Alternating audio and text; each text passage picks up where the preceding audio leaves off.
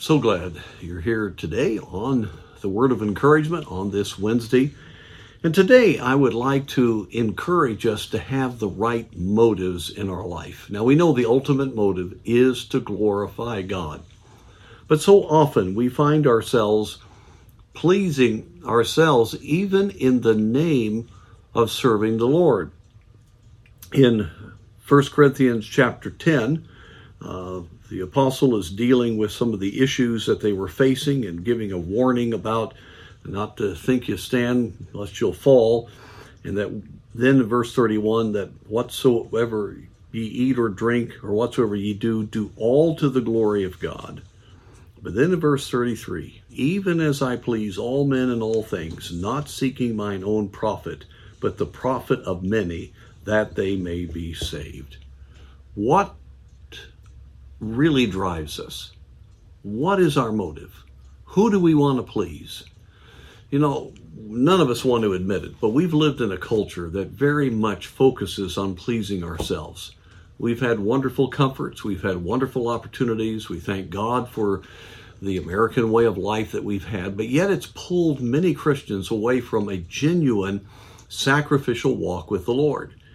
And the Apostle Paul says we need to do all for the glory of God. And if we will, it's that we need to be seeking not our own profit, but the profit of many that they might be saved. You know, every so often we ought to do an inventory. If we really used our time right, if we used our resources properly, if we spent the time with the Lord and spent the time in outreach as we should, and spent the time in discipleship as we should, how many more folks could be reached? We say, well, we're so busy, but what about priorities? What about a proper order in our life? Those are good questions for us to ask, because when we're more concerned about things going our way, that's when we get discouraged. Mark it down. Every time you get things are dark and you get down, it's because things haven't gone the way you want them.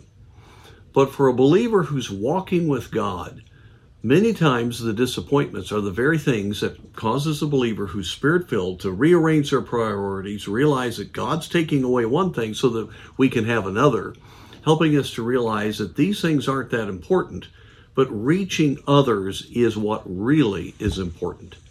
And I'm telling you, there's nothing that is more encouraging than seeking the profit of others. Seeing people saved, seeing Christians go on for the Lord, and seeing them reach other people, and just being used of God to be a testimony in a very dark day. Oh, I'm telling you, when you get out of your own selfish little world and shake that off by the power of God and get all about the profit of others and giving of yourselves, there's freedom, there's liberty, there is the deepest of joy. And that's really one of the most essential things that I could ever tell you about encouragement, and that is to be freed of self to serve the Lord. So I trust that we'll take a good look at this. We need to do all to the glory of God, and that will mean that we're not pleasing ourselves. We're not trying to profit ourselves. We are wanting the profit of many that they might be saved.